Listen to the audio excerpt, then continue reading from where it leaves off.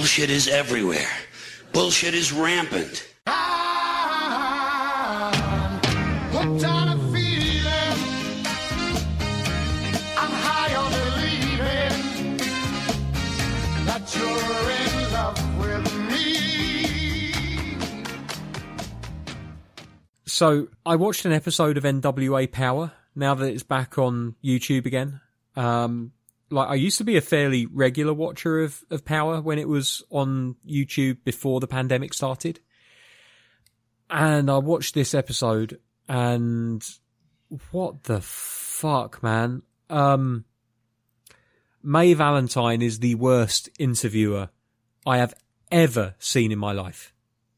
Like, she is dead behind the eyes. Like, I'm sure she's trying really hard, and she's obviously doing a much better job than I could ever do. Like, she's on a nationally syndicated TV product. Mm-hmm. Allegedly nationally syndicated. I don't know. It's on YouTube anyway. It's on Fight TV, whatever the fuck. Anyway, and she's just like, I don't know if you're even familiar with Mae Valentine or NWA Powerrr. I watched maybe like the first or second episode of NWA Powerrr when it first started, just out of curiosity, but I didn't keep watching it. I thought it was an interesting look to a show, doing that like old school style, but that is still it didn't stick with it. Yeah, that is still very much how they're doing it, and I really do like the way that they're presenting it as the original 1970s, you know, like whatever the fuck, TV studio, fixed cameras, crowd of 25 people kind of thing. Like, I like that aesthetic. I think it works for them. I wonder if maybe they should be looking to modernize and maybe have another show. Because at the moment they've got two shows, NWA Powerrr and NWA USA. USA is kind of like their developmental program for up and comers and for developing talents. And Powerrr is their main show. I wonder if there shouldn't be like NWA something else, I don't know what, but where they put on a more modern product with entrance themes and more modern camera work and maybe a crowd that reaches 3 digits, and try to make something that feels like it's contemporary. And you could still mix in certain aspects of what makes NWA so great, but I tell you what doesn't make it great, and that is Mae Valentine doing backstage interviews, because it literally just feels like she's been practicing all week to say the line, and then she says it, and she's just happy if she doesn't fuck it up. And then she stands there looking like her brain has slipped into neutral while she holds the microphone for somebody to talk. The wrestlers, their promos are kind of a mixed bag. Some of them are pretty decent. Some of them are not so great. The commentary team. Oh my fucking God. The commentary team is so bad. So fucking bad. Like, for a time, Josh Matthews and the beautiful people. Who's the actual hot one out of the two? The one that's married to Bully Ray or dating Bully Ray. I don't know. I vaguely remember Scarlet, this. Velvet Sky and God, Jesus Christ! Speaking of Bully Ray, what a fucking idiot! Yeah, well, this is some of the stupidest shit I've ever heard coming out of that guy's mouth pretty consistently. He's got a talent for it. Let's put it that way. Anyway, his missus, right? She's on commentary.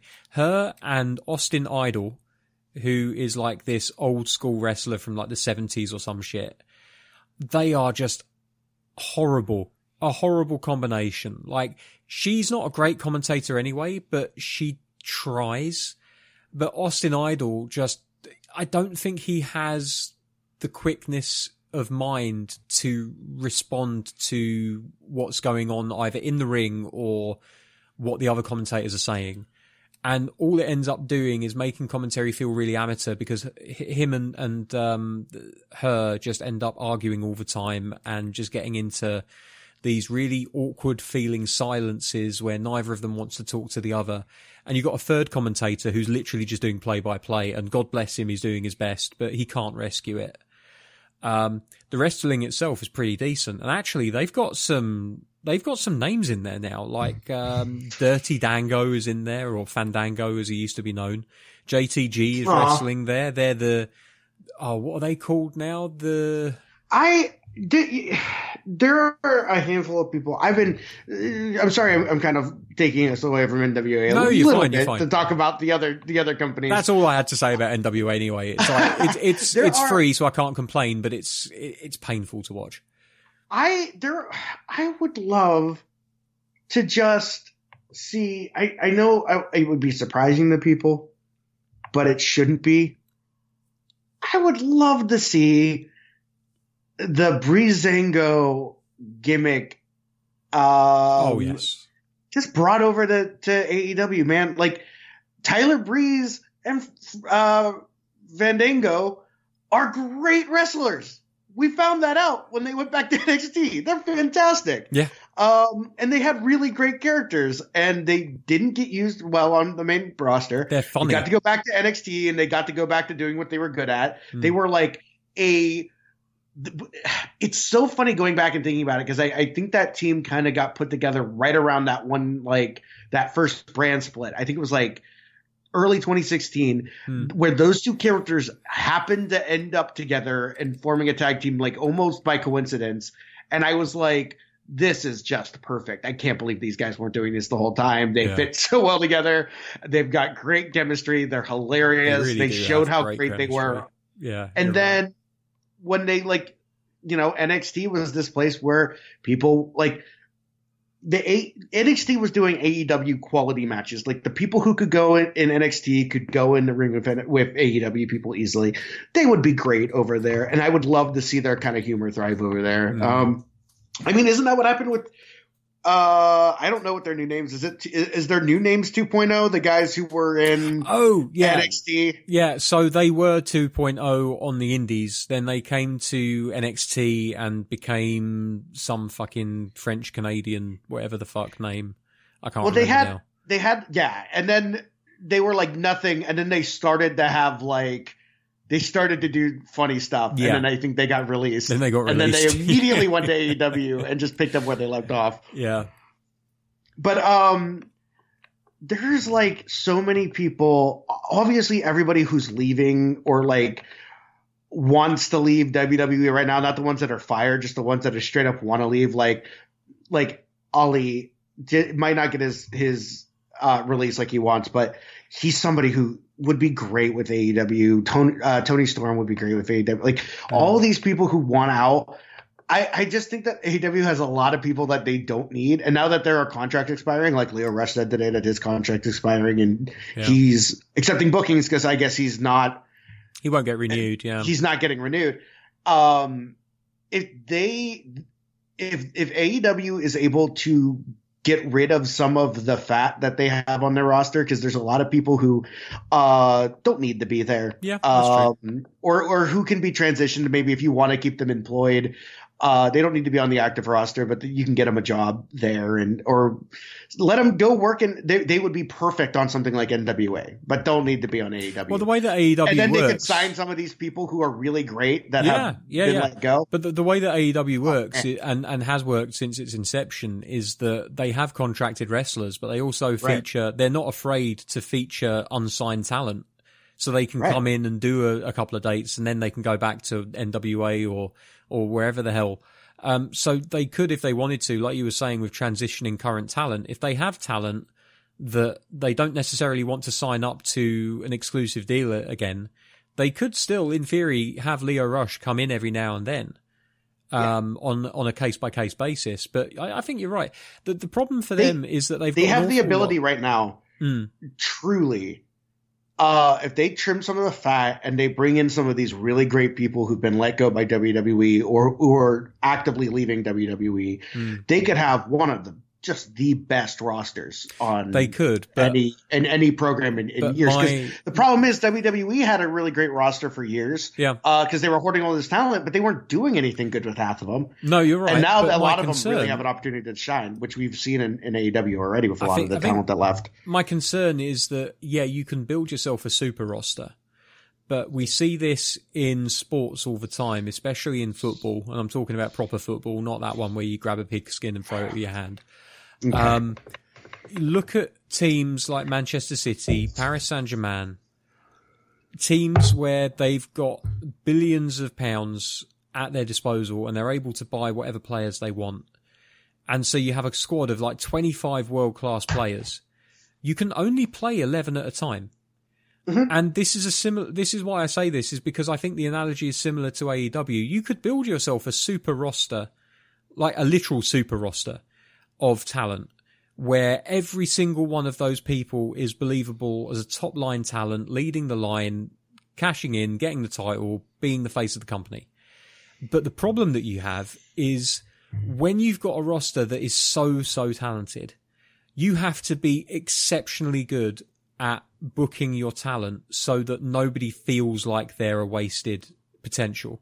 Because if you've got someone like Tony Storm and you've got a roster where you've got like a dozen Tony Storms, how do you decide which one of them is curtain jerking and which one of them is taking the title? Well, I right now, to me, there is maybe like, maybe Britt Baker feels like she is, she has no one on her level. Ruby Soho is close. I think they're building someone very clearly towards taking it from her and becoming her level, because Thunder Rosa is definitely over. Right. So there's like a handful, there's a couple, but like the one thing everyone keeps talking about, like NXT did a really good job of developing women's talent, and the main roster on WWE has done an okay job, but there is just like how Roman Reigns sits atop of SmackDown and nobody ever comes close to touching him. There are only 4 women that matter in WWE. Yeah. And unfortunately, I watched a couple years ago, WWE Evolution, and I thought Toni Storm had the ability and the kind of look to be one of those top women in WWE, but she wasn't one of the 4 horsewomen, so she didn't matter. Like it's one of those things where a lot of people had that problem. Same thing with Ruby Soho. Like the thing that's happening right now with Liv Morgan. It's like Liv Morgan could be over, but you don't do anything with her because she's not one of those other 4. Problem is, and they're slowly making it work with Bianca, but still, it's like really difficult for them. Like they got a lot of really good talent and they've developed them well. And I would love to see the women's division. I think could really develop a lot if a handful of these names that were have recently joined that roster. I think you could get to the point where the women's roster can be just as successful as the guys' roster. You know what though? The funny thing is that like the women's roster of the early 2000s, right? Where the wrestling wasn't particularly good, but you probably had like a dozen different champions in the same year and there was only one belt that they were vying after. That in a way felt like a much more vibrant and competitive division than it does now. But the division now unarguably has the better wrestling. And feels like it's booked more like a proper show, because when you're a top person, you stay a top person. You don't just disappear completely out of the field of view. Yeah. And the big difference is, besides the actual matches being better and the quality of the wrestling, obviously across the board being better, even when they're not as big as the other ones. The other thing is the way it's treated has been such a huge difference. Oh, absolutely. Like, yeah, it is now, even if, you know, the matches are still short or whatever, and they're still not developing all these people, it's still just so much more. Watching a women's match, they can main event if they want to, and they can have, you know, a Elimination Chamber or Money in the Bank or Royal Rumble, because they now treat them as no different than the men's roster. It's just the women. And that I appreciate, at least, that even though they haven't done a good job of developing and really making more than just the 4 stars, because they could. And even Becky Becky felt like she was, no pun intended, the redheaded stepchild of the Four Horsewomen until the man, and then now she got herself over. Now she got back up there. Yeah, but and the thing is just the four of them rotating belts, and then nobody else matters. The thing is, and Alexa Bliss, but then they ruined her. So there was a time where I felt like she had developed to the point, and Naomi, but then they just like disappear, and now they're not important anymore. The thing that surprises me about Becky as well is the fact that she did the one thing that every other single wrestler that has done it has ended up being punished as a result. She got herself over, right? Yeah. She had a breakout moment, which was unplanned, and people just were hugely invested in her from that point forward. It's literally the only thing of note that Nia Jax has ever done which could be seen in a positive light, honestly. So Becky gets her nose broken. She keeps on going. There's that ending image of her standing in the crowd with a bloodied nose. And from that point on, it just erupted for her. The problem at the moment is that the WWE Women's Division, it seems like what they want you to do is make a name for yourself. But if you make a name for yourself, you get punished.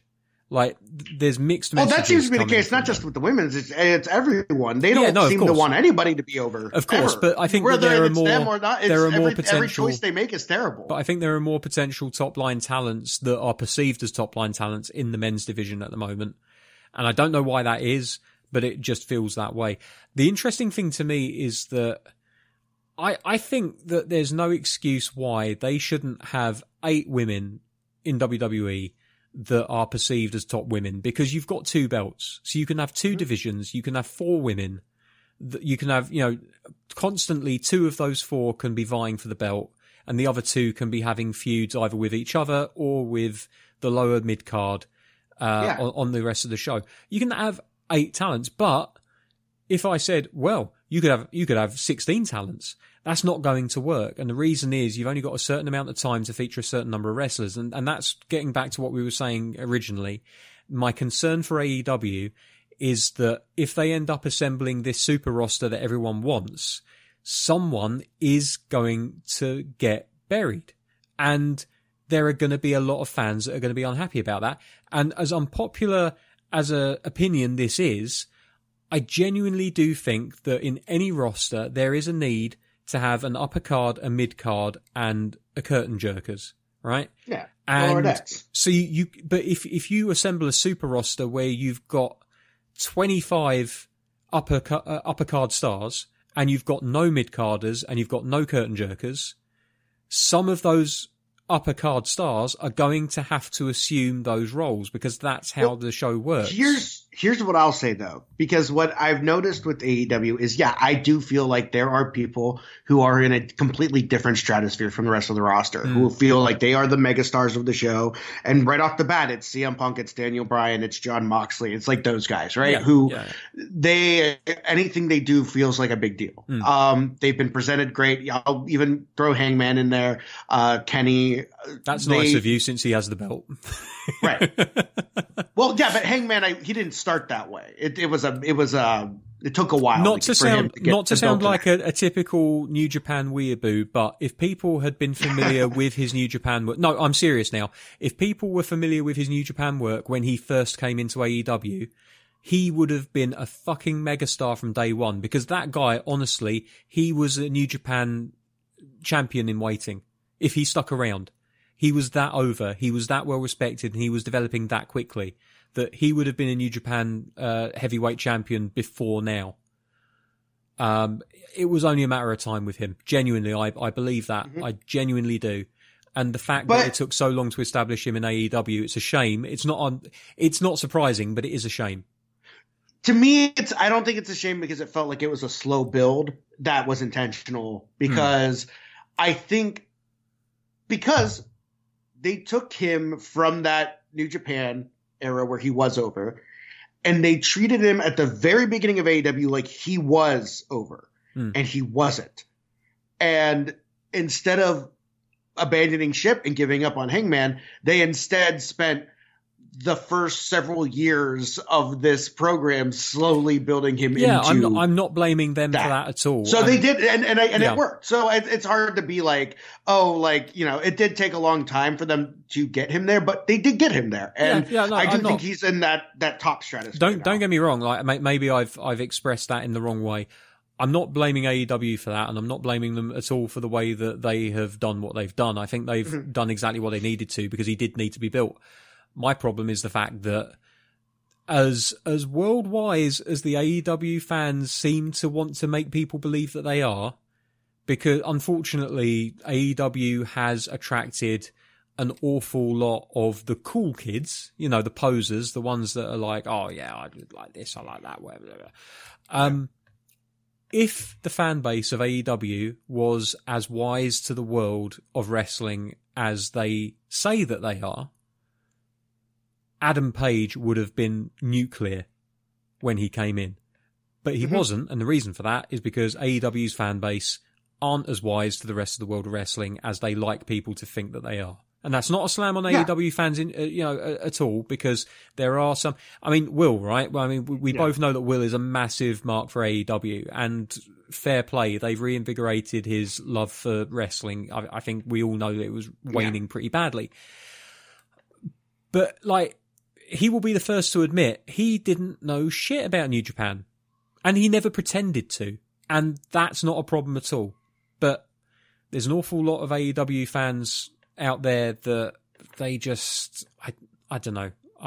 Maybe I'm picking the wrong fight here, but I don't necessarily disagree with that. And there are plenty of shitty AEW fans. I've been in the audience with them before, but there's plenty of good ones too. Oh no, absolutely. I think the good outweighs the bad by some considerable. I also feel like I am becoming more of an AEW fan simply because WWE has ruined everything I liked about their product in the last 2 years, to the point where it's really hard for me to care. So even though AEW isn't exactly my cup of tea, it is more my cup of tea than anything that WWE is doing. And I'm very excited to be going to Beach Break this week. Nice. But the thing that I think is that I was going to say is there is a upper echelon that are like these untouchable megastars.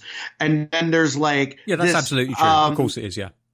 And then there's like the slightly underneath those guys, which is like, I would say, Jericho, Orange Cassidy, Sammy Guevara, like those guys who are like close to touching that upper echelon, but they are still slightly under that. And then you have like your middle tier, and then which is like, I honestly like, who, again, they're not untalented. They just aren't on that upper echelon. People like Pac and stuff like that. And to me, I feel like then there's like these people who are like always on TV, but aren't good.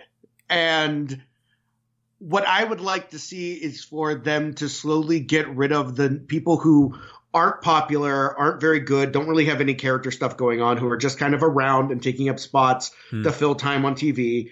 And if you get rid of them and you fill it with these expat WWE people who are slowly becoming available, who are really good and already established, because the thing about CM Punk is CM Punk and Bryan Danielson are in that upper echelon because they came in fully formed. They were mega stars the second they walked in the door. You didn't have to. You already knew who CM Punk and Daniel Bryan are. They are already mega level stars. Same thing with John Moxley. Like, they come in from WWE and now they get to unleash their talent and they're no longer held back, right? But you know who they are already. You bring in some of these people who are maybe going to either reinvent themselves like Pac did, or get to be the same character they were before, but get to wrestle better and do promos better and stuff like that. And you get rid of those other people, and then you have a show from top to bottom where, yeah, there's a mid tier, there's a lower tier and stuff like that, but the talent level across the board is good. So I don't care. Yes, this one match doesn't matter as much in the grand scheme of things as maybe the main event does, but it's gonna be excellent. And I'm invested because I like the characters and I like the wrestlers, and it's all good. And instead of like right now where there's a lot of people in AEW that I don't care about at all and I don't like. and I would like to see them go away and make room for people who are amazing. And then I'm like, this show, it's hard for me to criticize because I like everything top to bottom, and I think that they are really close to doing that. Yeah, and that's what I'm saying. There's people fault like, that. because I don't want to say his name and invoke him, as Will has informed me, but QT Marshall can fuck off forever.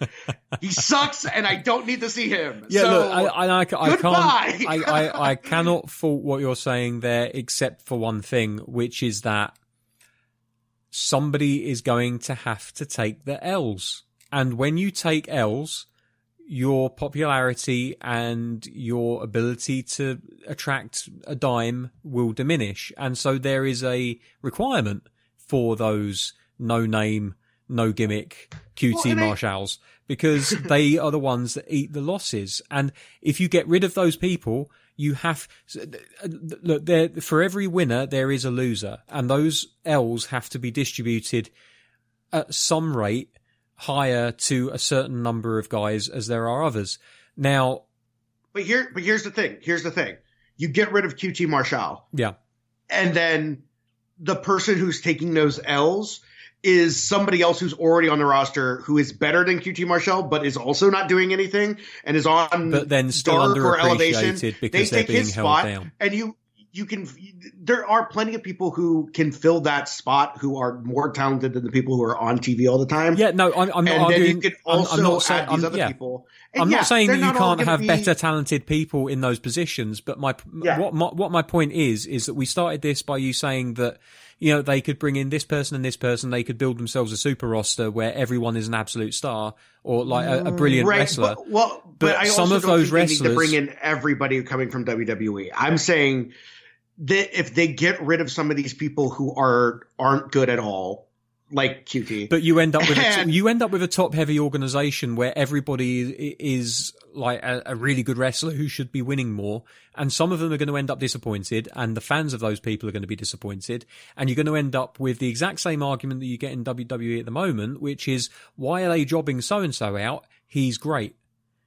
Well, because I think that AEW, more so than WWE, is very good at having that balance of, yes, this match right now that they have a lot of television. They have Dark and Elevation, which are very long shows with a lot of people on them. And again, they bring in people outside that aren't even contracted, right? And you can have the people who are taking the L's be people who aren't necessarily contracted to your show. And then when you sign them, maybe you put them on that upper track, but they have a good job of balancing it. My point is, if you get rid of some of the people, they have a lot of people on the roster right now that I think aren't very good and are just kind of there. And I would like to see those people phased out and have people on the show that are good and maybe better established characters or given the opportunity to reinvent themselves and create something new. And then the show is like, yeah, not everyone is going to be a main eventer, but I would much rather watch a show where obviously there is lower tier stuff in wrestling. That's always the case. People are going to curtain jerk. But I would love for the curtain jerk match to be as good as my main event with people I like to see. And then I look at a pay-per-view, which costs $50, which I am not buying. But if they sign the right people and they maneuver things right, I could look at a $50 pay-per-view card top to bottom and go, this is worth my $50 and I am willing to pay this because I like everybody on the show. They're very close to doing that. That is my point.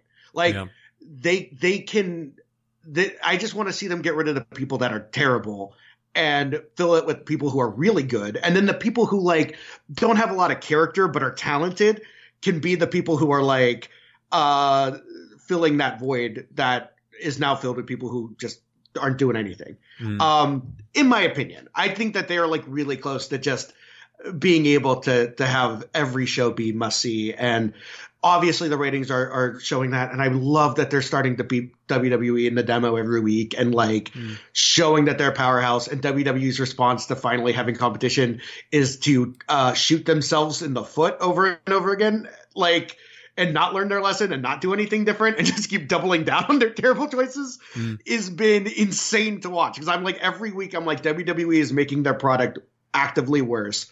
And AEW is building a much better show every week.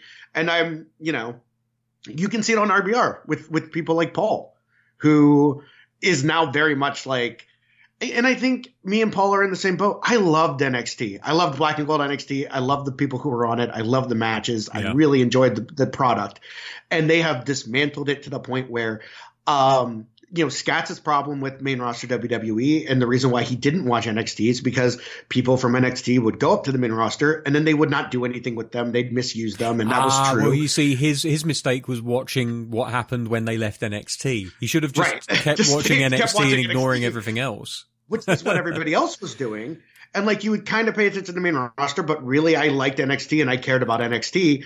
And at a certain point, you can kind of tell that it really did become Triple H. This was his product of what he wanted wrestling to be. What Vince wanted was clearly different. And it was less of a feeder system for the main roster. And it became Triple H being like, I am hoarding these talented people. I do not want the main roster to touch them, because he knew they would not be utilized right, and they might get fired afterwards. Yep. So he held on to these people for a really long time, and it stopped acting as a feeder system.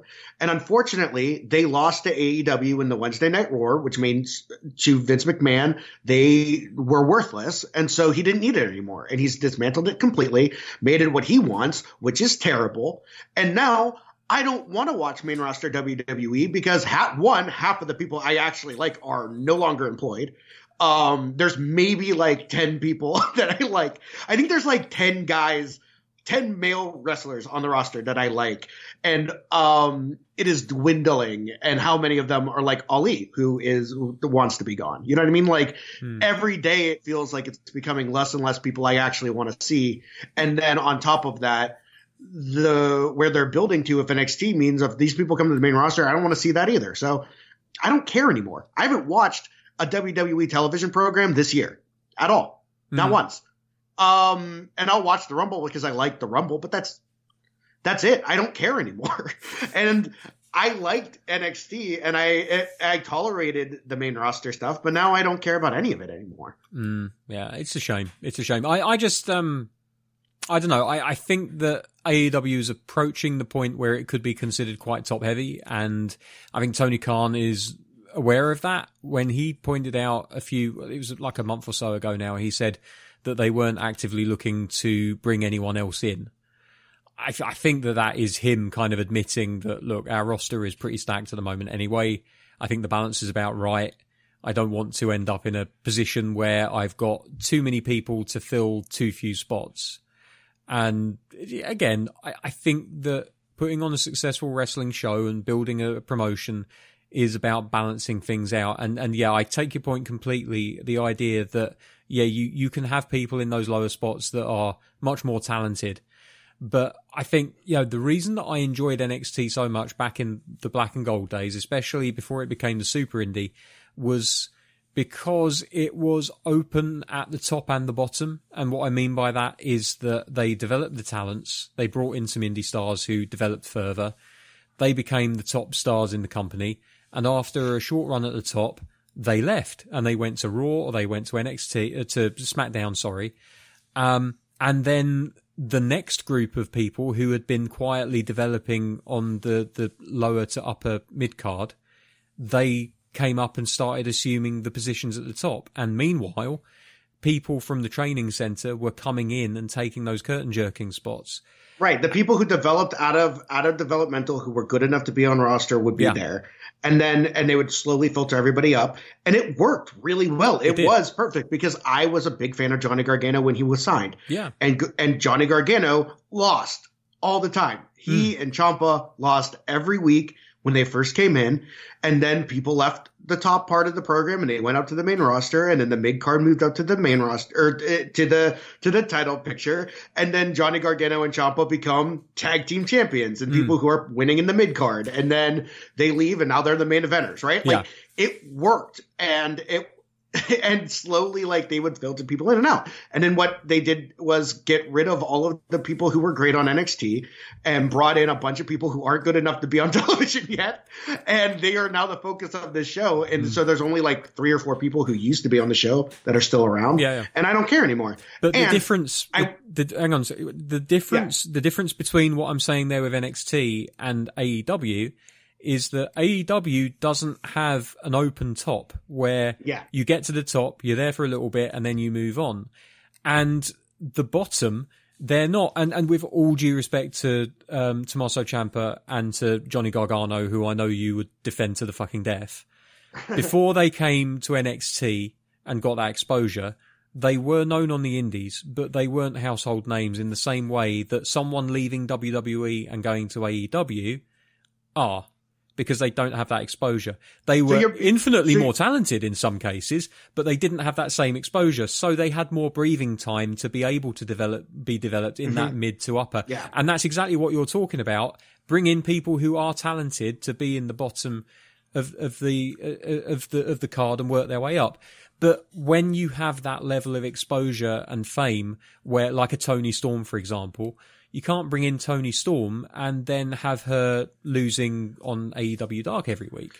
Well, I guess, but you could have her winning on AEW Dark against somebody who is like not that important. But the thing about it is that the problem is that Dynamite is the top and there isn't anywhere else besides Dynamite. Whereas not only was NXT like this mid-level thing where there was a way to filter people out of NXT and into the main roster. Main roster also had 2 different tracks to go into even once you got there. So there was plenty of space, and AEW doesn't quite have that yet, even though they have 4 shows and plenty of time and plenty of space. My point is just that you can definitely, and again, I don't want them to sign everybody, and I don't think everybody should be signed by them, and I don't think everybody fits into AEW's model, but like, people like Adam Cole and Johnny Gargano are people who, coming from NXT, I think would be a perfect fit on AEW. Ali is another one.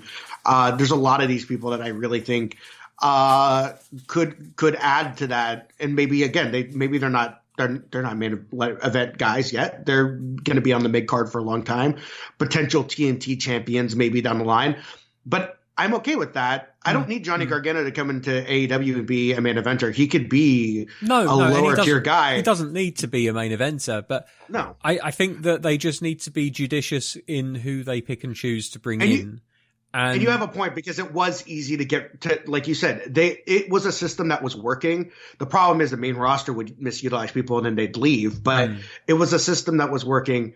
And the other thing that I think is very interesting that I just want to point out is that I think it's very clear that even though this seems like it's a complete step back for Triple H, it definitely seems to me that the reason why Johnny Gargano and Adam Cole, who were the Triple H darlings that they were, agreed to, and Kyle O'Reilly was another one, agreed to stick around and keep wrestling as their contract expired, even though they could have jumped ship and left, is because they wanted, Bryan Danielson too, they wanted to still have decent ties with WWE and not burn that bridge. Yeah. Because I do think that I would not be surprised if the conversation was like, Triple H says to these guys, one day he's going to be gone and this is going to be my show again. Yeah, and when that time comes, it's not going to be, is it though? Because what's going to happen? The problem is Nick Khan's going to sell it. We need a Shakespearean style thing to happen here. We're going to have some a two hunter. Yeah, something's going to have to happen, because the problem is it doesn't seem like that's likely. But if and honestly, God, it better happen sooner. There's not going to be anything left to sell. Because wow, there's going to come a point. Everything that they have, there will come a point where the value of the business actually starts to drop. At the moment, they're making record profits and they're releasing people. But how many times can you release assets before? The problem is you keep ruining fan interest, and it's like, okay, you're making profit, but who's going to be around watching anymore? Well, you won't be making profit after a while, because at some point the fan base is your profit margin, and if they stop spending, you're not making profit anymore. So yeah, it's anyway, wrestling. No, I agree with you. I think AEW could definitely benefit from picking up one or two, but I think what's important for them and what I would like to see, because I got so sick of Impact basically being the place where WWE people went when they either lost their jobs or, in the very rare occasions, decided to leave and move on. It just felt like it was, well, this is what WWE would be like if it was run slightly differently. Not even slightly better, just slightly differently. And I feel like AEW is very quickly becoming the land where you see what WWE would look like if it was run competently, but not necessarily better or worse or differently and I don't want to feel like that with AEW. I want to feel like I'm watching something new and interesting. And that's why the Forbidden Door stuff was so cool, because you were seeing people from New Japan come over. You were seeing people from Impact who didn't necessarily have history. Thunder Rosa is huge and she's never been in WWE. Like, I think for every person that they bring in that's like just left WWE, they should be looking to get somebody up from the indies or from a smaller promotion, like somebody that's maybe on NWA that is on their way up. Like, what's his name? Ricky Starks, for example. That has worked superbly well for them. Ricky Starks is a fucking star. I just wish he was used a bit more. But, you know, that notwithstanding, you know, like Hook has been a brilliant success. Never been in wrestling before until now. Like, they have all of these potential stars that they're bringing up, but unfortunately, whenever somebody mentions AEW make a new signing, I immediately think, oh God, which WWE star have they got this time? And it's just like, I want something fresh. I don't just want to see Jon Moxley versus Daniel Bryan part 2. You know, I do want to see that. I mean, I do want to see it, but you know what I mean when I say that. Like, there are certain, like Adam, but also to be fair, and this is what I was talking about when, you know, to me, and I don't think this is a bad thing. Adam Cole in AEW is Adam Cole from NXT. He's just in AEW now, and that's great because what he was doing in NXT was good, and this is fine, right? Yeah. But also, you say I don't want to. We saw Dean Ambrose versus Daniel Bryan before. Like, this isn't new.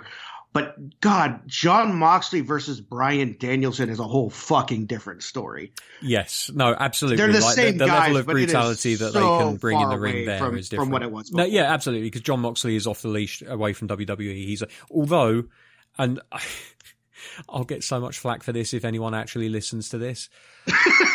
I feel like Jon Moxley basically has the same match. He just has it with different people. He brawls on the outside. I haven't paid enough attention to know if that's true or not, and maybe that's possible. But I know Bryan Danielson has had really great matches with everybody, I love Mox as a character, and I'm excited to see what these two can do. I love together. Jon Moxley, and the idea of him versus Suzuki made me wet, like, you know, just mentally and physically. Like, I'm not saying that I dislike that type of match at all, and it suits him brilliantly. But it is very much a Jon Moxley match. It's like, we're going to brawl for a bit on the outside, then I'm going to get a table out, then I might get a barbed wire baseball bat if you're lucky. One of us will bust open hard way, and it'll end when I put you through a table. Like, it's pretty much the template for any match that he had in New Japan. It's a template that has worked well for him in big matches in AEW. I'd be lying if I said that I've seen all of his AEW stuff, so I don't know, but every time that I've watched a match that he's had in AEW or New Japan, it's very much followed that template. And there's nothing wrong with wrestling to a template, but I do wish that things were mixed up slightly every now and then. But you know, I don't want to be bashing Jon Moxley, because like, he's a great wrestler and he's been through some shit recently, and I'm glad to see that he's back out the other side of it. I didn't watch the Rampage match yet. But to me, I'm interested to see what a difference between struggling Mox and sober Mox is. Yeah. Because he looks so much more healthy now. And so I'm really interested to see if there is – because I do feel like there was a time where he could have really great, interesting matches with people. And maybe that stale part that you're talking about is something that came – recently, and it's maybe possible. It will be better now that he's healthier. Who knows? I would like to see if it makes a difference, because possible, he definitely looks better. No, it's definitely possible. I just this is gonna make me feel dirty just saying it, but I kind of wish that he would just bring more of what he did in WWE into AEW. As much as I've just complained about AEW feeling like WWE run well. But yeah, like that, I think that's my main thing that I would like to see is like, yeah, by all means, bring in talent that is going to make your roster better and give you more diversity within the roster. But don't forget that you've had success recruiting unknowns and relatively unknowns from smaller organizations. And you should be, the reason why, to an extent, Pepsi did as well as it did for a certain amount of time in the Cola Wars was because it offered something different. Not because it was aping Coca-Cola's formula, but because they came up with their own formula that tasted a bit different, but they said tasted better. And that's kind of what you want in wrestling. You want something that is basically the same as what your competitors are offering, but with a different flavour to it. Mm-hmm. And you can still have some of the same ingredients in there, but don't forget that it's the new and the interesting that keeps people coming back. Like, Hook is the talk of the town at the moment, and he's never wrestled anywhere else. Mm-hmm. Suzuki got them a huge amount of interest because they didn't play the end of his song, and Suzuki is not someone that has been in WWE or will ever be in WWE. There's Will Hobbs is an amazing talent, and he is fresh to a lot of people's eyes, including my own. Bear Country are an interesting looking tag team, big men, horrible looking masks, but again, something different, not seen it anywhere else before. They're doing the right things, but I want them to get that balance right between recruiting from WWE and recruiting from other places and bringing fresh blood in, because there's only so many times you can breathe recycled air before it gets stale, Mm-hmm. And I feel like that's the concern with major wrestling promotions, is it all feels a little bit inbred because you're just having the same talents going everywhere. Like, oh great, it's Sting. But at least they're doing something different with him, where he's doing more of this kind of manager-mentor thing with Darby Allin. It feels interesting and different, and it justifies him being there. But I won't lie, I was very worried when they first brought him in that this was just, a stunt signing to get people to tune in, because it's Sting after all. Mm-hmm. So I don't know. I like it, AEW. I want them to succeed. I would watch it more if ITV actually had a clue and featured it more prominently on their channels. Mm-hmm. And maybe I should make more effort with it, but I've kind of been off of most wrestling for a little while, and I'm just dipping my toe back into it with New Japan. They had Wrestle Kingdom at the beginning of the year. I always watch that regardless. And NWA, because it's on YouTube for free. And I watch the occasional bit of AEW Dark, because that's on YouTube as well. Basically, if you make it easy for me to watch, I will watch. That's the long and the short of it. And that's what wrestling companies need to do to succeed, which is why Major League is really struggling, because apparently WWE told Fox that they were pissed off that MLW was going to get a streaming deal with one of their subsidiaries. But well, what I would love to see right now happen is for MLW, AEW, Impact, and what else did we just mention? What was the other? New Japan. New Japan. There was another. New Japan, another Impact, company. MLW, NWA. Impact, AEW, all those guys. I just want to see them basically enact the ending of Death Proof with WWE in the center, and everybody just takes turns beating the shit out of them until they're dead. Either that or Disney buys them. Oh, God. Actually, do you know what? I wouldn't mind if Disney bought them, because at least I would get them on Disney+. Well, I also think that maybe they would make a better product than Vince. It would be well, it wouldn't have to be family friendly though, would it? Because they could put it on Star or whatever the fuck it's called. Well, for you. Do you not get Star over in the US? Nope. What? Nope. Well, you still get the adult content though through other channels, or what? Through different services. A lot of what you guys will get on Star is usually on Hulu, so you have to get a Hulu subscription because it's not included with Disney Plus. Oh, Hulu's owned by Disney, isn't it? I forget that from time to time. Yeah. Yeah. Okay. So they do own that now. But well, it wouldn't make any difference for you then, because WWE's already on Hulu.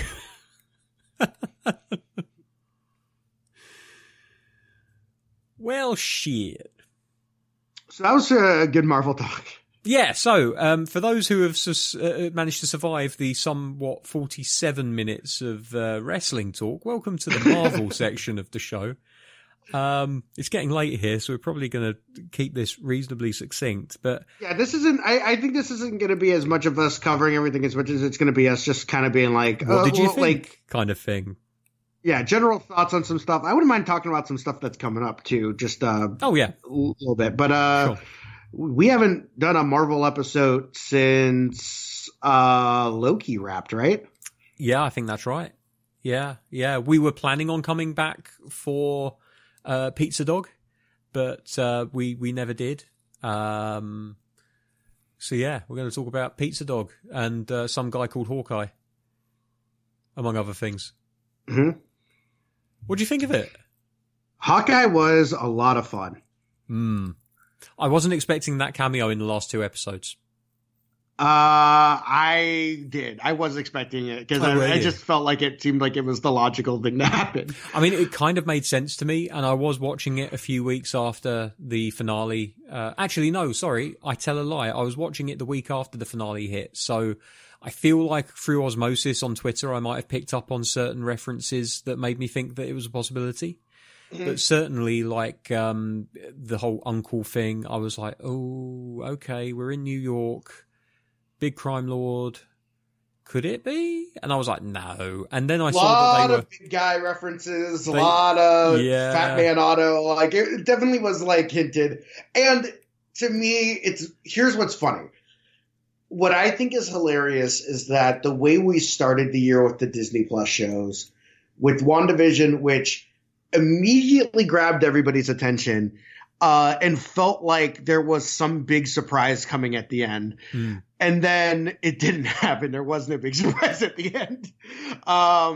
Made everyone like weary. And then Captain America and the Winter Soldier did not have a big surprise thing in it either, although that one didn't feel like it was going to.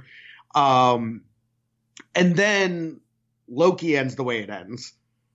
And then Hawkeye ends the way it ends. And you go, these are the like end surprises everybody felt like it was going to come at the end of WandaVision. Now we're actually getting those. Yeah, definitely. I think they've realized what people want and they're giving it to us. Like, they're absolutely giving it to us in spades. This show, man, like, there are so many fun things about it. And like, I just want to start with Florence Pugh because I can't decide if it's an offensive Russian accent or the best Russian accent I've ever heard. But either way, I really enjoy hearing it coming out of her mouth. She's just so much fun. And like I heard someone else saying on another podcast that they literally just wanted the conversation between her and I can't remember the main character's name now. Lady Hawkeye. Kate Bishop. Kate Bishop, yes. How could I forget her name when almost half the conversation was Florence Pugh saying Kate Bishop? Anyway, regardless, I kind of just wish that scene could go on forever. And if we don't get some kind of double-hander legacy team-up movie where the new Hawkeye teams up with the new Black Widow. Oh, it's gotta be what they're building. It has to happen, right? Like, it's one of those things that's so obvious that I'm just waiting for them to announce it. The chemistry was just off the fucking scale with those two. Well, here's the thing. The first scene that we get, well, I guess no. The first thing is she just pops up. The second episode where we open the cold open is her back in 2019 before she blips. There is a not blink and you miss it because it's almost like 80-yard line that is happening while you don't see the other people who are talking. But somebody says like, oh, Florence like always wanted, or Florence, Yelena. Oh, now as soon as they're done doing all of this stuff, Yelena can have the Sex and the City style New York thing she's always wanted to have or whatever. It's so fucking obvious they are going to team these two up. And then the rest of this show is them like having incredible chemistry, being very friendly to each other. And you're like, okay, it's only a matter of time before these two have a show together or something. God, I hope so. And I can't wait because they are perfect for each other. There are so many things, and that's what I want to talk about future stuff. There's a lot of stuff that's building right now where you're like, I can definitely see how these can maybe connect. And it's not all like everyone just be an Avenger. Kate and Yelena can be Avengers, I think, someday, but they could also just hang out and do street level shit at a New York apartment for a while. And I go, oh yeah, you built it and it's perfect. Like it's right there. Yeah. I think like Marvel, certainly the MCU, exclusive of Netflix, because Netflix definitely did that street level thing fairly well. I don't think that the MCU has ever really worried about street level stuff.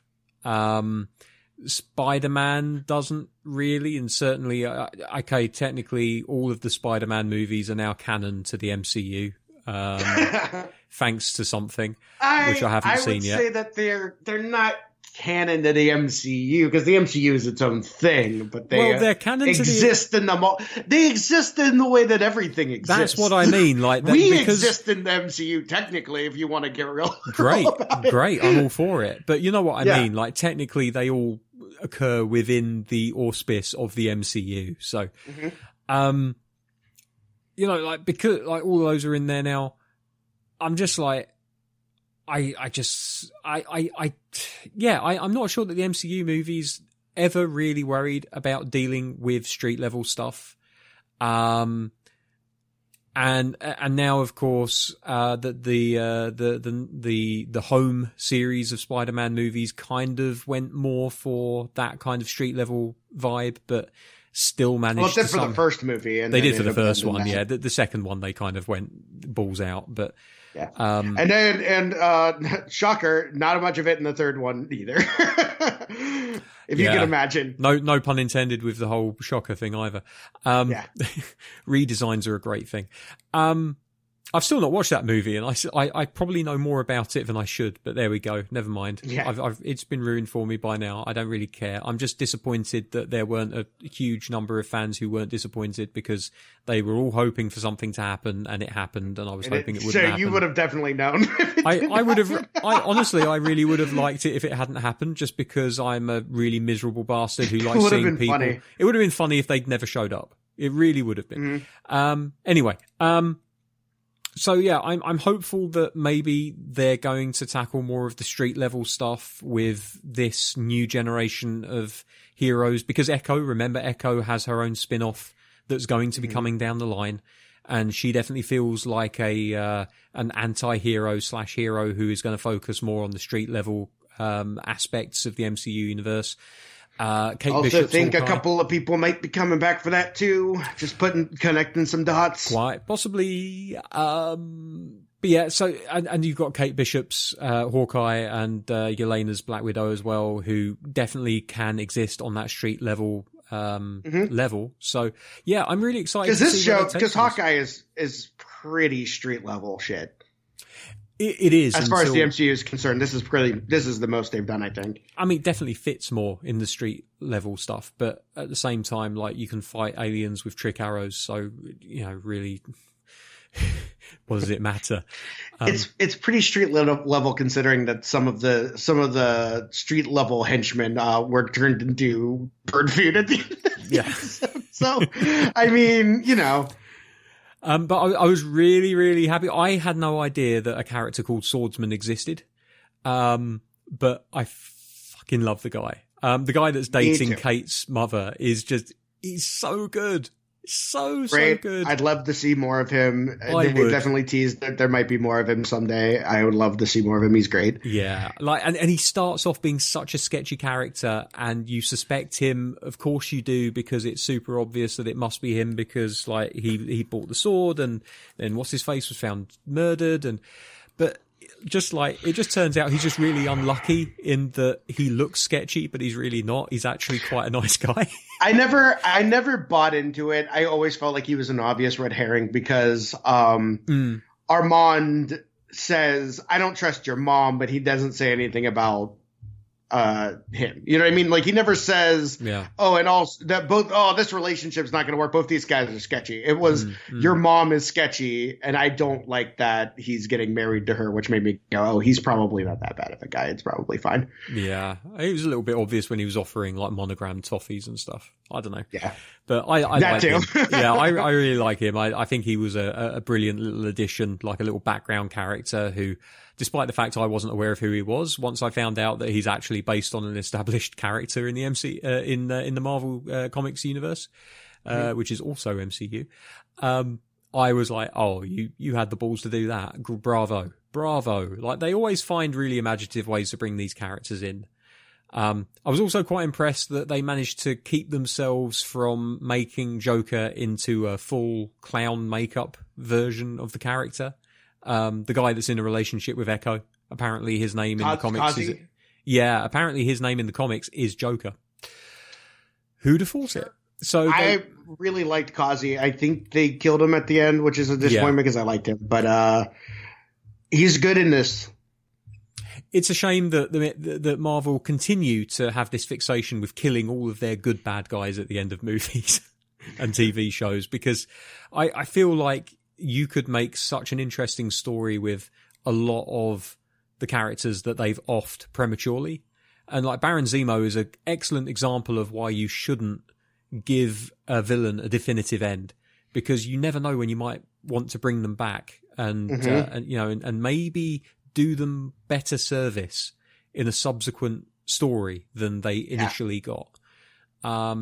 Slowly, I think they are learning that lesson, but unfortunately, there are always going to be characters that are going to end up dying because it establishes that there are stakes involved, and storytellers love stakes.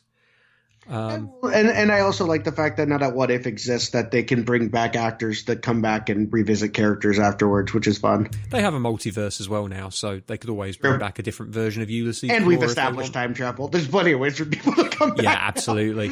Death means nothing in comics, does it? And apparently not in cinema. The only thing is I can't imagine that Kazi somehow gets brought back to life. No, I think he's definitely gone. But I just thought he was an interesting character. It's just a shame that we won't get any more interaction between him and Echo. But there we go. It is what it is. Yeah, I liked it overall. Pizza Dog, massive standout character for me. Best character in the series. Dog. Love Kate Bishop. Love Yelena in this.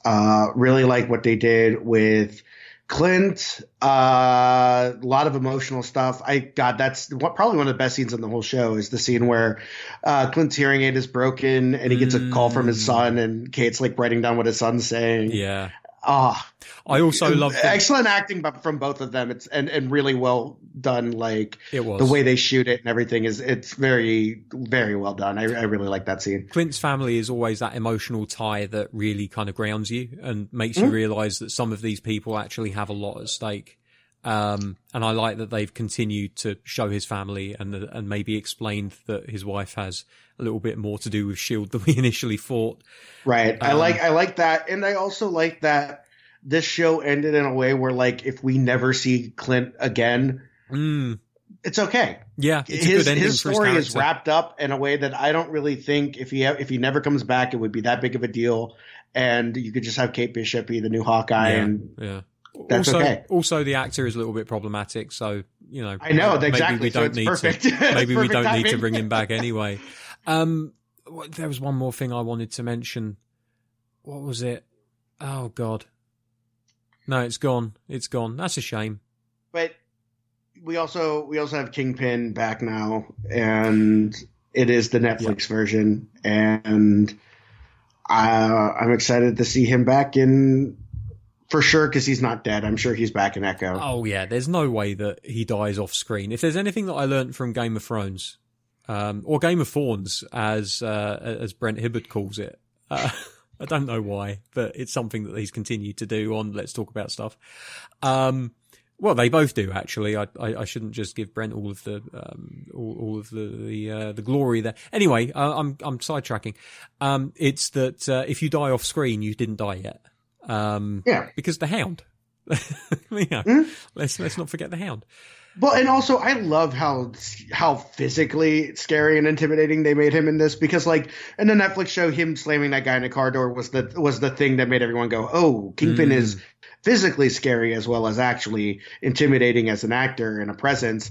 But then he does that, you go, "Oh no, like I'm actually afraid to like fight him because he's clearly very strong." And then this show in one episode basically went like, yeah, you could shoot this guy point blank with an arrow, you could run him over with a car, you could blow him up, and it doesn't matter because he is just fucking unstoppable, which is really cool. I wonder, because it's obviously it's the same actor playing Kingpin, and it's the same delivery of the lines, he's using the same voice and everything, which would be difficult for him not to, I suppose. But anyway, I have heard a theory that he's kind of like the Netflix version of the MCU that we experienced isn't the mainline 616 version of the MCU that we've seen in the movies. And it's actually a very slight variation. So even though we do have the Kingpin in this, and from what I've heard, we may very well have Matt Murdock as well. I'll find out tomorrow for sure. They're not technically the exact same versions that we saw on Netflix. They are the same actors and the same characters, but they're slightly varied versions. And I agree with that. And the fact that Loki established the variants, I think it's very easy to just say, the Netflix shows happen just like Spider-Man and Amazing Spider-Man. Though you borrowed those characters and brought them into the MCU in the vast multiverse. Those shows happened, but they might not have been in our MCU. And mostly that's just so that it's easy from a storytelling standpoint to say, well, not everything that happened in those shows happened here. Maybe some of it did, some of it didn't. It's the Star Wars Legends thing where everyone was like, oh, they took all those books and said they're not canon anymore. And they only did that so that they can do their own thing without having to be like, but this book says that that's not the case, while also being like, yeah, but also that stuff had some cool things and we're going to use them. Yeah. So now it's like Star Wars Legends, which I always interpreted as people in the Star Wars universe talk about these things maybe happening. It's a legend. Yeah. And some of it is true and some of it is not. And we can kind of handpick what's going to be canon going forward. We don't have to get rid of all of it. And so this way it's like, are they the same? Kind of, but there isn't dragon bones underneath the city. Yeah. I'm just going to really just hold on to the hope that they bring back the rest of the Netflix Defenders cast, because they're all awesome. And I think they all did a really great job in their respective series, especially Jessica Jones. Iron Fist? I mean, you can retcon Iron Fist. I think get rid of him and I think everybody else can come back. I didn't mind his portrayal. I just wonder if maybe the series was just a bit weak. I feel like his lack of ability was an issue. That was always the one, including in the Defender show, everyone didn't like him. That was kind of the universal thing I always heard was this show wasn't good and his appearances weren't good. And I think if you just get rid of him, I think everybody else would be fine. I didn't mind him. I minded the fact that the story seemed to be based almost exclusively, pardon my English, around his inability to use the Iron Fist, which is kind of dumb for a show called Iron Fist. Well, and then I think it's also a big part of it too is behind the scenes the actor didn't try and like wouldn't participate in like the basic stuff that you need to do for action sequences. So they have like this martial arts guy who doesn't know martial arts and refuses to learn and actually do it. So that was another thing. So I don't think the people working on the shows liked him either. Okay. Well, bring back everyone else and recast him as an American Asian and that'll be fine. No problem with that at all. But yeah, I do think that they're going to be bringing back some of these guys. It seems like that seems to be the case. This was a good move. People liked it, and people like those Netflix shows, and I think that seems to be where they're moving. And I do think it might be like we're not going to keep everything canon. It's the same actors. Yeah. They look the same because they're variants. Yeah, there could be legal reasons why they're not allowed to be the exact same character as well. That also is a possibility. Yeah, I don't know what the agreement between Netflix and Marvel was, but you could argue perhaps that Marvel haven't got carte blanche to use the IP of Netflix. So, I don't know. We'll see. But anyway, yeah, so that was pretty good. I enjoyed it. I really did enjoy Hawkeye. I thought it was decent. I know some people said it was maybe slightly underwhelming, but I didn't think so. I thought it was a pretty decent story. Lots of interesting characters introduced into the mix, and it's made me very excited for the future buddy cop series of Hawkeye and Black Widow. So, yeah. Should we talk a little bit about something that didn't fill me with as much optimism, which is, I mean, it was fine, but when you watch a Marvel movie, fine doesn't really cut it these days. Eternals. Look, I wouldn't say it's a bad movie, but I certainly came out of it having felt like I'd experienced something, but I'm not entirely sure what I experienced, or it just, I listened to a couple of people, different people reviewing this show, including the boys on Let's Talk About Stuff when they talked about Eternals. And I pretty much mirror everything that they said about it in terms of you're trying to introduce a 10-strong team of superheroes. You're trying to introduce new theories about how the universe started, why the Earth is the Earth, and you expect us to take all of this in a 2-hour movie, and also the bad guy is one of the least charismatic members of the team to begin with. Like, it's an issue, isn't it? That's the problem. I agree that I would say Eternals probably fell on the upper middle tier of my entire list of movies I saw this year. Like it's like okay, maybe a little bit better than okay, but it's not. There's other movies I would say I liked elements of Black Widow more. And I would say I liked Shang-Chi and No Way Home way more than Eternals. And Eternals was kind of like this middle of the road, but it was okay. I like a lot of stuff in it, and I'm excited to see what the future holds for some of these characters and some of the ideas that are introduced. But I don't know if I would be like, oh, I'm going to rewatch Eternals. No, I've definitely felt that way as well. I've got no inclination now that it's on Disney Plus to go back and watch it again. I just feel like there was too much going on. I might watch it with the commentary just out of curiosity, because I think Chloe Zhao is an interesting person, and possibly, I thought it was super interesting how many DC references were in it, and I felt it felt closer to a DC movie in a lot of ways than a Marvel movie. I heard a lot of people say that. I think it's probably because it's slightly darker in tone. Just the look of it. It didn't look the same as all the other Marvel movies, which I'm fine with. No, I appreciate them trying something different. And also, I think it also is the fact that outside of despite they were basically referencing Marvel stuff as if it was happening in this world, and DC stuff as if it happened in comics and movies and stuff, but they referenced them the same way. None of these characters appeared. You mentioned Iron Man or Captain America or Thanos, but you also mentioned Batman and Alfred and Superman. Yeah. I didn't mind they're just that. You don't see anybody. It doesn't really look like the MCU. Most of the stuff in it is very consequential to its own thing. So it does feel like it's its own thing, which is cool. I think that's an interesting aspect of it. That's not a criticism, but it does feel like it's a little bit on its own. I think that the biggest problem for the movie is the fact that it takes about 3 movies worth of content and crams it into one film. At the very least, I think there's 2 movies worth here, like the setup and the delivery. But I don't know, I like the team. I think there's some actors here that I really enjoy.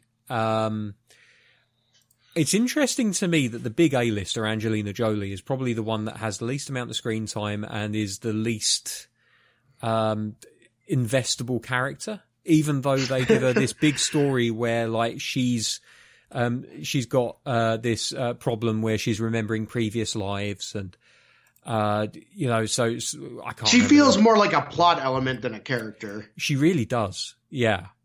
And to me, I think walking away from this is basically my big stance on Eternals. There are some good moments. There's some interesting ideas. I walked away from this movie saying I would like to see about 4 of these guys going forward. And I'm totally cool with them becoming a part of the ensemble.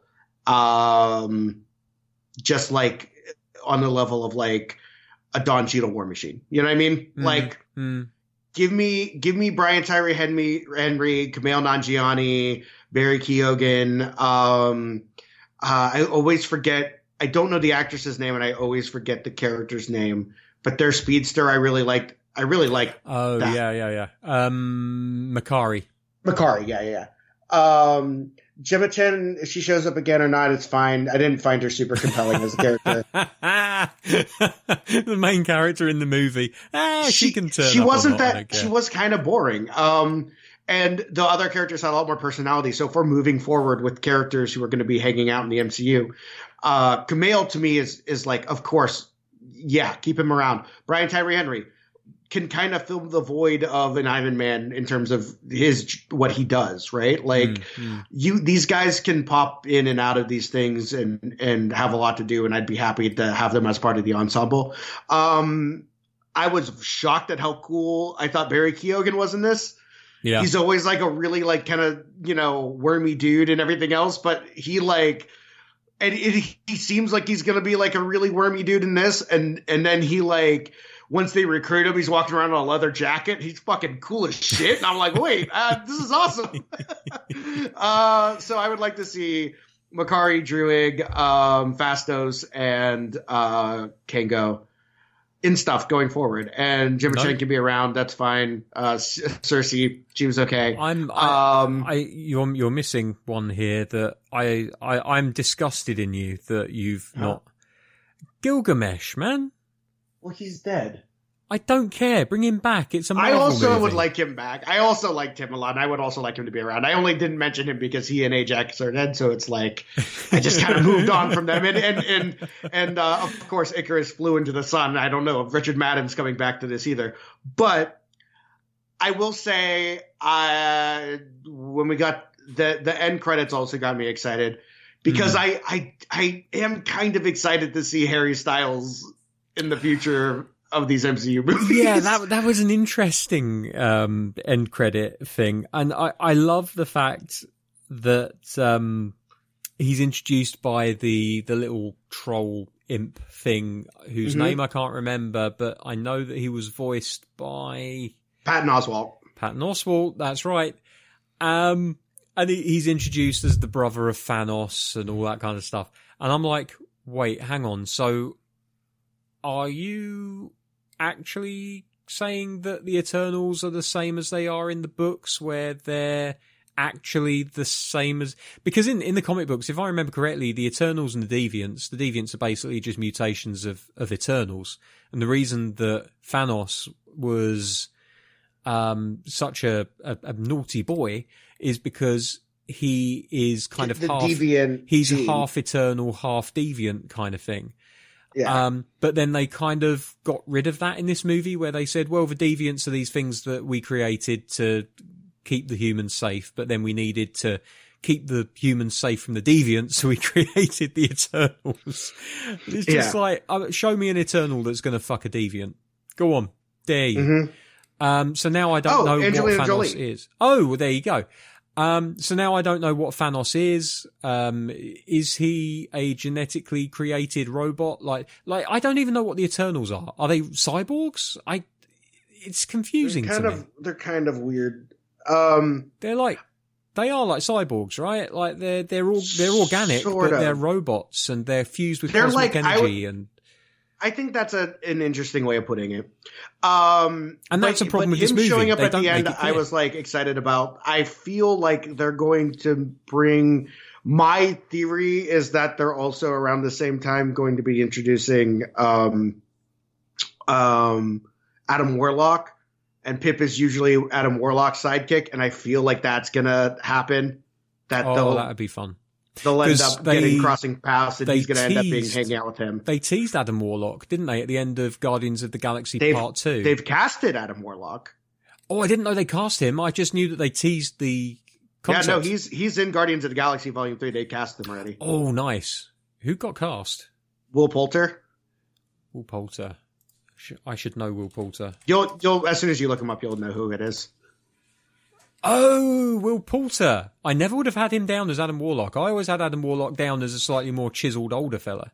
Yeah. Not like really old, but like, like late 30s or whatever. Yeah. Huh. But, yeah, he's in Guardians of the Galaxy 3. They already announced that he's cast, and he's been filming with them, so that's happening. Okay. So, but I think the rumor is Harry's signed on to multiple shows like most people get when they join the MCU is, and I think it'd be cool to see him pop up again. I'm excited for that, actually. I think it'll be kind of cool. I've never seen He's him good casting for that character, I think. I've never seen him in an acting role, so I don't know. Until then, but he was literally just standing there looking pleased with himself, which is basically neutral for Harry Styles. Like, he always looks like that. Maybe that's the look for he's good. Star He's really Fox. good in Dunkirk. He's not like... Oh, he was in Dunkirk, wasn't Yeah. he?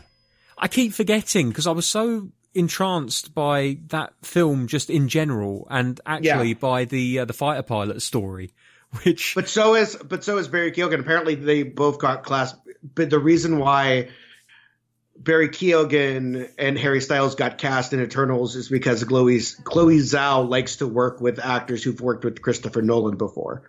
So if they've worked with Christopher Nolan, then that means that they're good enough that she likes to work. You know what I mean? Like, it's not good enough, but like she likes... If Christopher Nolan likes them, she likes them. You know what I mean? She should have more faith in her ability to cast actors rather than... You know what I mean? Like, and this isn't a criticism because, again, this is someone that's doing something at a much higher level than I could ever dream of doing. But, like, if you're the director of a Hollywood movie... Have enough faith in either yourself or your casting director to pick actors that can do the job. Like, don't pick someone just because, oh, well, they work for so-and-so, so they must be good. It's not like that. I think it's like she respects his choices. Yeah. So if he wants to work with them, then she's like, I'm interested in working with them because they worked with this guy, and I like the people he picks. You know what I mean? So she's like, I'm intrigued by him. I'm gonna cast him in my movie because they worked with this guy and I like how this guy casts people. So I want to work with them. I don't think it's like, just because they were in Dunkirk, I'm putting them in my movie. It's just like, I like people who, that have worked with him before because I think he picks good choices. Yeah, I mean, there's nothing wrong with that. Like, if you see someone in a film and you think, oh my God, that was an amazing performance, I must work with them, because, I've seen plenty of films where I was like, God, if I was ever making a movie, I would cast that actor. I don't know what I would cast them as, but I would have to have them in my film because they're just amazing, But I've never been like, well, I'm going to limit myself to whoever Steven Spielberg has worked with because clearly he knows a good actor. I don't think it's like that. I think it's like... Yeah, no, I get you. I get you. It's just that's how it came across initially, I think.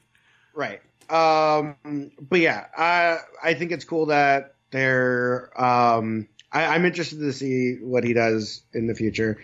And then the other end credit scene is where I'm really interested in seeing where that goes. Because you essentially have Dane Whitman introduced in this. In the future, this I am very excited by. Huh? This I am quite excited by. Yeah. Dane Whitman, played by Kit Harington, looking at the Ebony Blade, thinking about picking it up, and then you hear Mahershala Ali's Blade being like, "You sure you want to do that?" Yeah. And I'm like, "All right." What the fuck has Blade got to do with Black Knight? Yeah. And do you want to know where I think this is going? Are they hunting vampires in London? Well, here's the thing. Their Blade is vampires, which is supernatural. Black Knight's got a spooky sword that's supernatural. They're both in London, and you know who else is in London? If you say Morbius, I'm going to lose my No, fucking not mind. Morbius. Starts with them, though. Comes out March 30th. Moon Knight, baby. Oh, fucking hell. Okay. Moon Knight, Blade, Black Knight together, team up, doing supernatural shit. Potentially, I think the rumor is like maybe it's like a Midnight Suns thing. Okay. But I'm down for that, right? Oscar Isaac Kit Harington and Mahershala Ali doing supernatural shit in the MCU together? I think somewhere in the ether, Mark has probably just skeeted all over whatever he's doing. He's picked up psychically on the fact we're talking about Moon Knight in association with those other two characters, and he's just like, that's more than I can take. And guess what? That means? If you've got Moon Knight hanging out with Blade, who do you think we're going to go after? I mean, Morbius, right? No. Morbius doesn't count. Morbius doesn't exist in this world. Yes, he does. No, he doesn't. Everyone exists in this world. He exists in a different universe that can connect potentially to the multiverse, but he is in some weird different dimension right now. I don't know who they go after.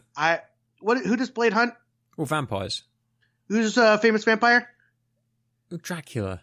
Who does Moon Knight have an issue with? I don't know. Dracula! Really? Why? Moon Knight hates Dracula. Why? That's like a big thing. But he's Egyptian. Yeah? Dracula's got fuck all to do with Egypt. What's going on here? I don't know how much of this is actual Marvel canon or how much of it is a joke, but the joke is that Dracula owes Moon Knight money, and Moon Knight is always trying to collect money from Dracula. Okay, that's awesome. If you asked Mark about this, he would tell you all about it. I'm sure he would. Okay, so whether or not it's an actual Marvel canon thing that Moon Knight actually has beef with Dracula, the idea of putting Moon Knight and Blade together and they go hunt vampires just means that it writes itself. That's amazing. Yeah, no, I feel like, and I don't know if this all connects. Maybe it does. Because we have another thing that's coming out that a lot of people don't know about.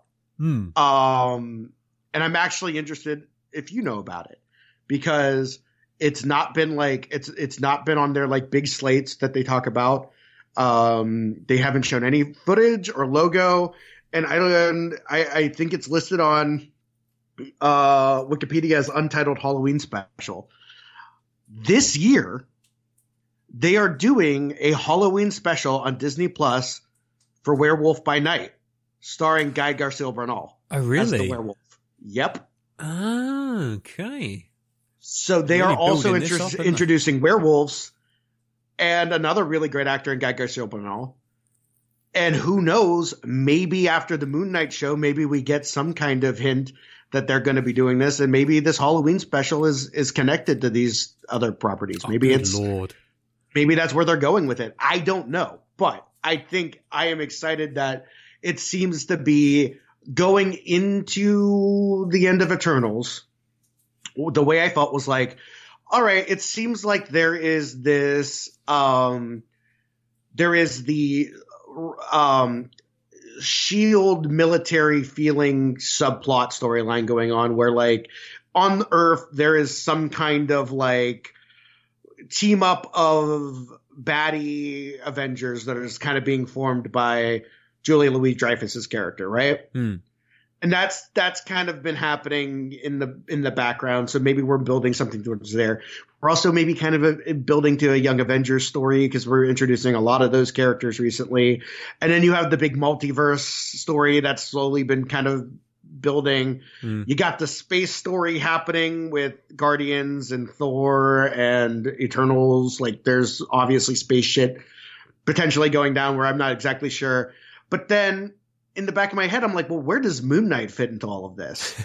He doesn't need like, to. How, like, we're doing a Moon Knight show, but like, how does he connect to anything else that's going on? Yeah. And then at the end of Eternals, I'm like, oh, I think we're starting to build a supernatural like pathline too. Yeah, I mean, you've already got Stephen Strange, so yeah, it only makes sense to build out that part of the universe. They've got science, and then Agatha Harkness getting her own show as well. So it's like they're slowly starting to. We got werewolves, we got witches, we got vampires. Like now, I'm starting to see where we're going with this. We've got moon gods possessing people. Like I'm starting to see that there is a more supernatural thing that's starting to kind of form itself in this as well. So that's like for the future, I'm very excited about. And it seems like they're building maybe some street level things too, because Hawkeye was there. You have Echo coming up, and what could, happen there as well with these Netflix characters maybe slowly starting to be reincorporated again.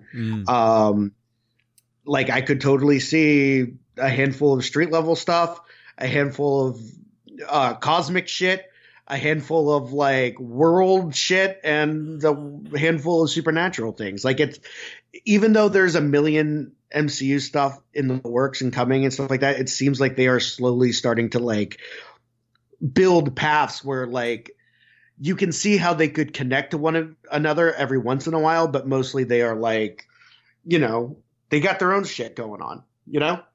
Yeah. They're developing paths for them to move along, and those paths can cross occasionally, but they could also like, you could have 4 or 5 shows where like Moon Knight and a handful of other MCU characters are interacting with each other, but they never run into the Hulk.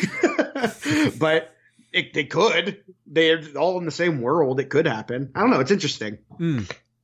Definitely is. More interesting than the Eternals was, that's for sure.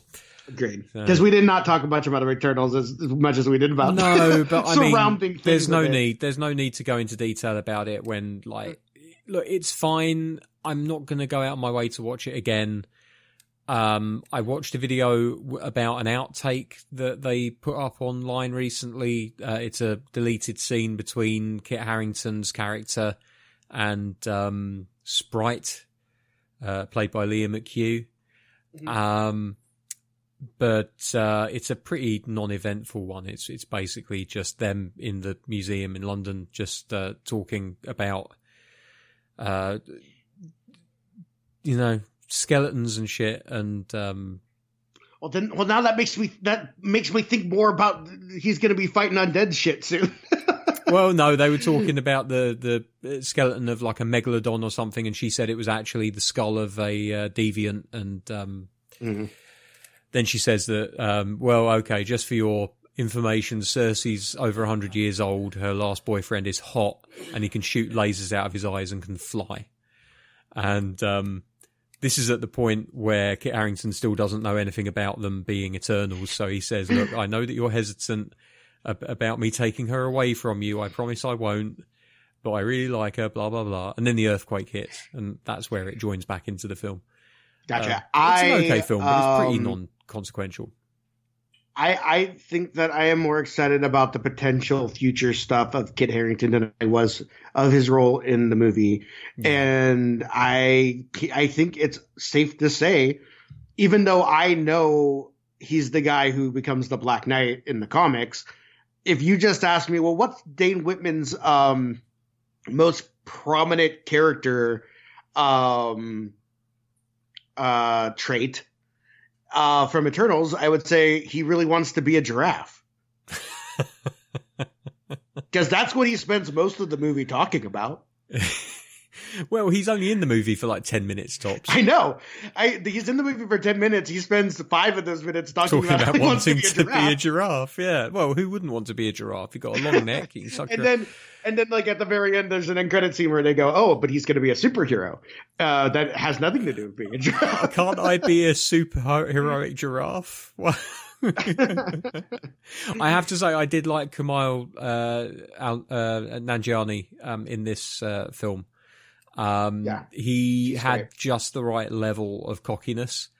And also, like, as a big fan of Train to Busan, Don Lee is he is the fucking Don. Like, he's brilliant. He's like I said, the only reason why I said I didn't want to see more of him is because he died. If they brought him back, I'd be happy. That's exactly why I want to see more of him, because they killed him and he shouldn't have died. And I'm sad now, but there we go. You know what I really want to see? Because they hinted at it. Go on. And he's probably not in it. There's no way we wouldn't have heard about this. But I don't know. They're really good at keeping secrets. I want Kingo to be in Love and Thunder. Ooh. And that's probably going to happen because I don't even know what the fuck they end this movie with such a weird cliffhanger that I don't even know when all these characters are going to show up again in anything. Outside of like the potential of, you know, you can 100% have Blade and Dane Whitman show up in Moon Knight.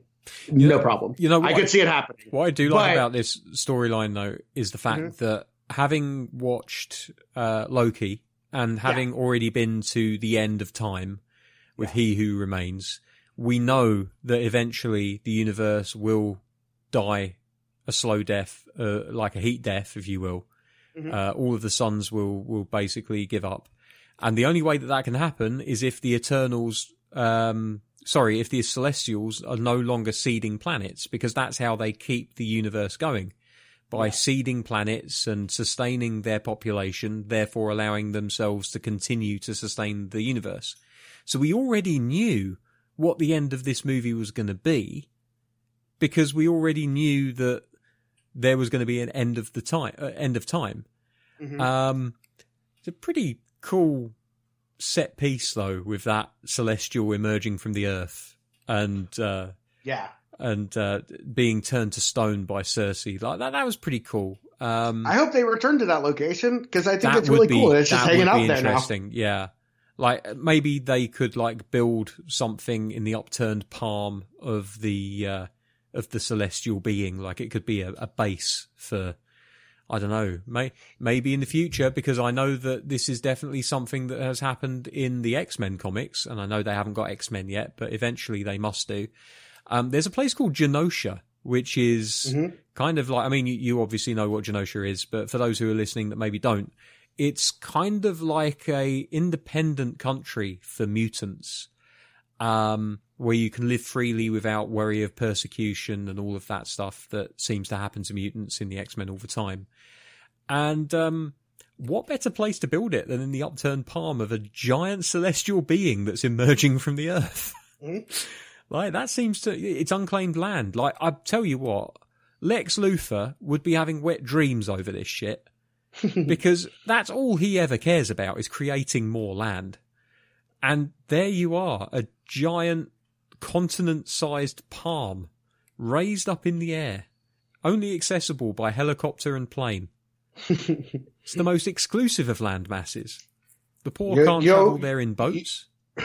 Maybe not Lex Luger, but you know who could hang out there that I think it would be a good base for? Well, it would be weird if Lex Luger did it, because he's, Lex Luger or Lex Luthor. Either one of them, it would be weird.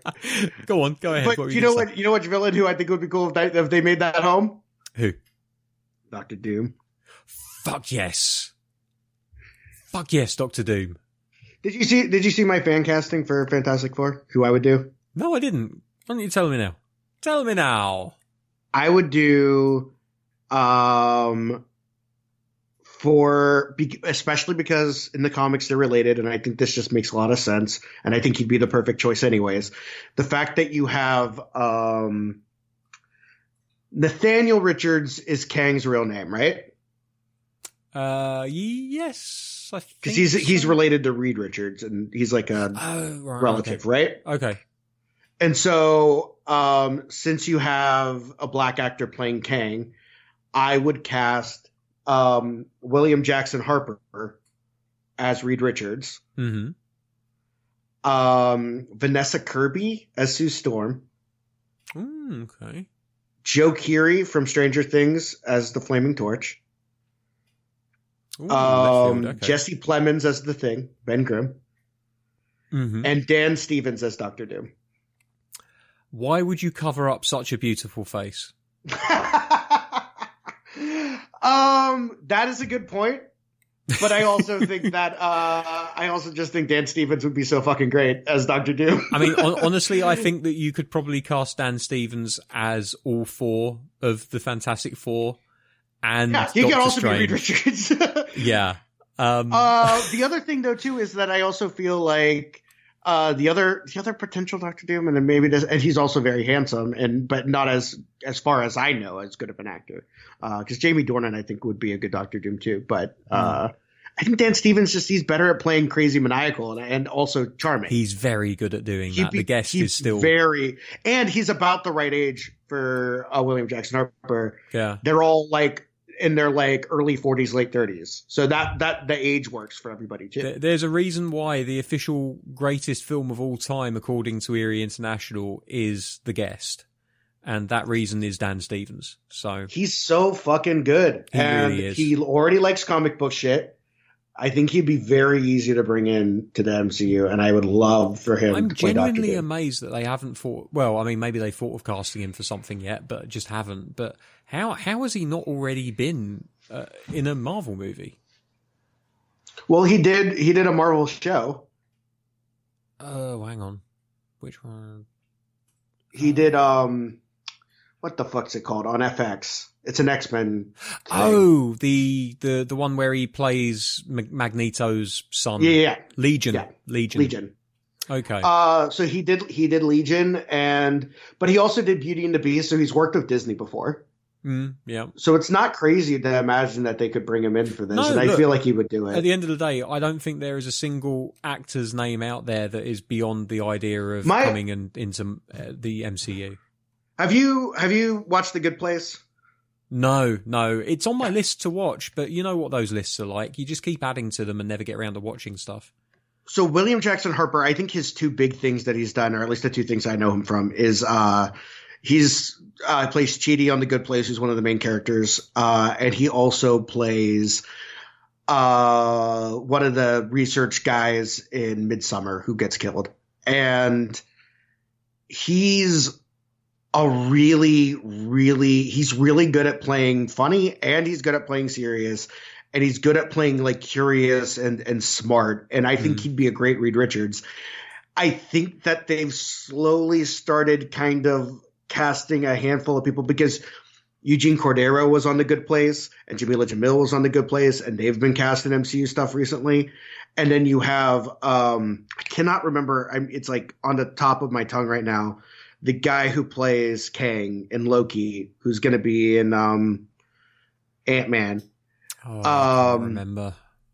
But after he got cast as Kang, and I was like putting the dots together, I was like, the casting people and the people in the MCU, they've been casting people from The Good Place recently, and they've just cast the black actor as Reed Richards' relative. And I kind of think this guy would be perfect for the part. So I tweeted like a while ago, I called my shot and I said, it's going to be this guy. It might not be. There was a rumor recently that it might be Glenn Howerton, who I think would be awesome too. I think that would be really fun. But I think William Jackson Harper would be better. But I also would love to see Glenn Howerton show up in the MCU. I think that would be great as well. But that's my choice. I would cast those guys, and then I'm flexible on Johnny Storm. I think he's the one where it could go either way. But I was trying to find somebody who could be like a younger brother to Sue Storm, and would be a fun actor who can do a lot of good stuff. And Joe Keery showed that he's got some range. Here's an idea then. Dan Stevens is ageless, so why don't we cast him? Make him the brother. He would be good as well, Storm. But the problem with that is that he doesn't get to be crazy maniacal like he can be. He can still be a little bit crazy. He just can't be maniacal. But then... See, I would love... Okay, go ahead. Sorry. Okay, so going on your theory about how they cast people from The Good Place all the time, and if I remember correctly, why don't we go for Victor Von Doom as an elder statesman and cast Ted Danson? I don't hate that either. I actually, there was in my head, because he can do maniacal. I thought about it because there was also the rumor that came out, and I don't think this is true. I think this was just somebody made this up and went with it. Although I would not be surprised if they did this, but I don't think it's going to happen.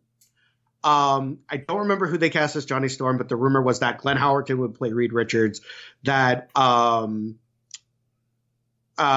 what's her last name? Kristen Bell would play Sue Storm. Okay. That somebody who I can't remember will play Johnny Storm, and then Seth Rogen would play Ben Grimm. That's not a bad casting either, to be fair, because it's not. Seth Rogen, I don't think he's not age appropriate, because I think he's a lot older than everybody else. I could be wrong about that.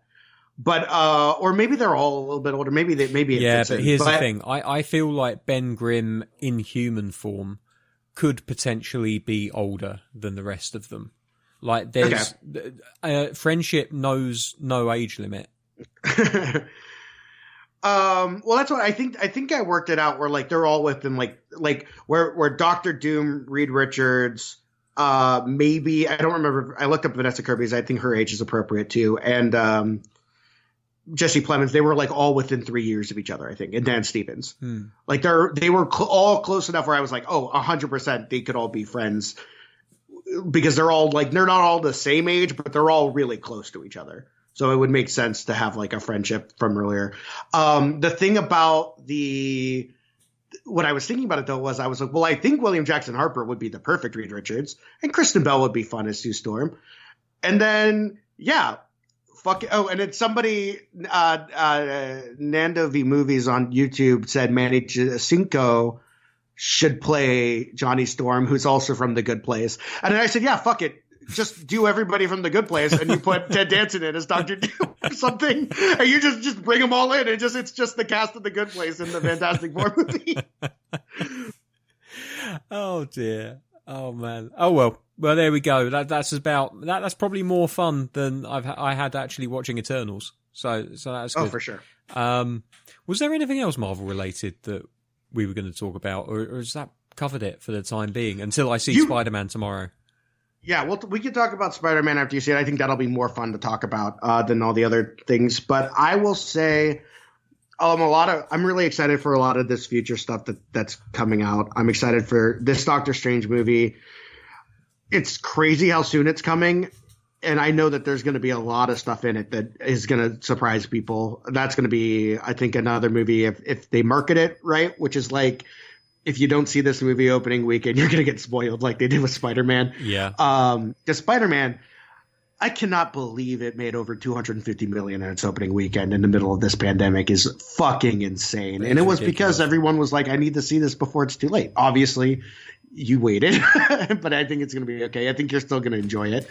Yeah.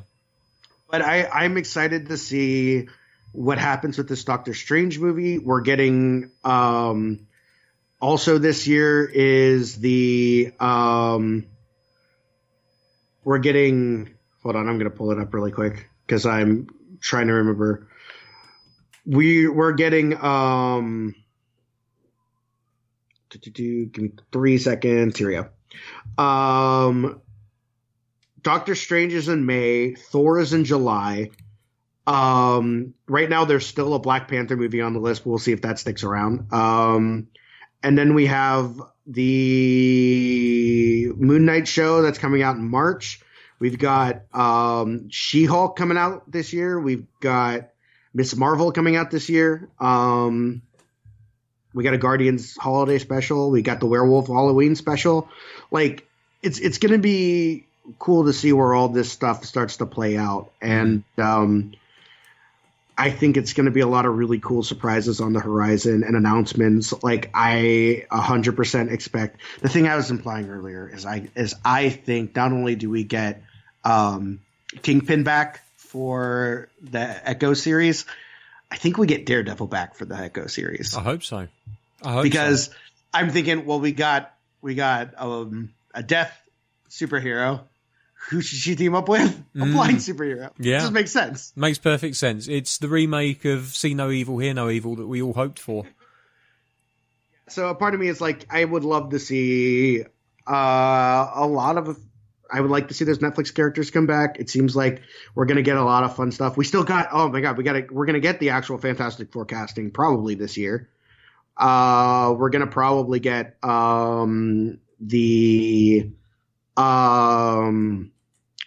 what was I going to say?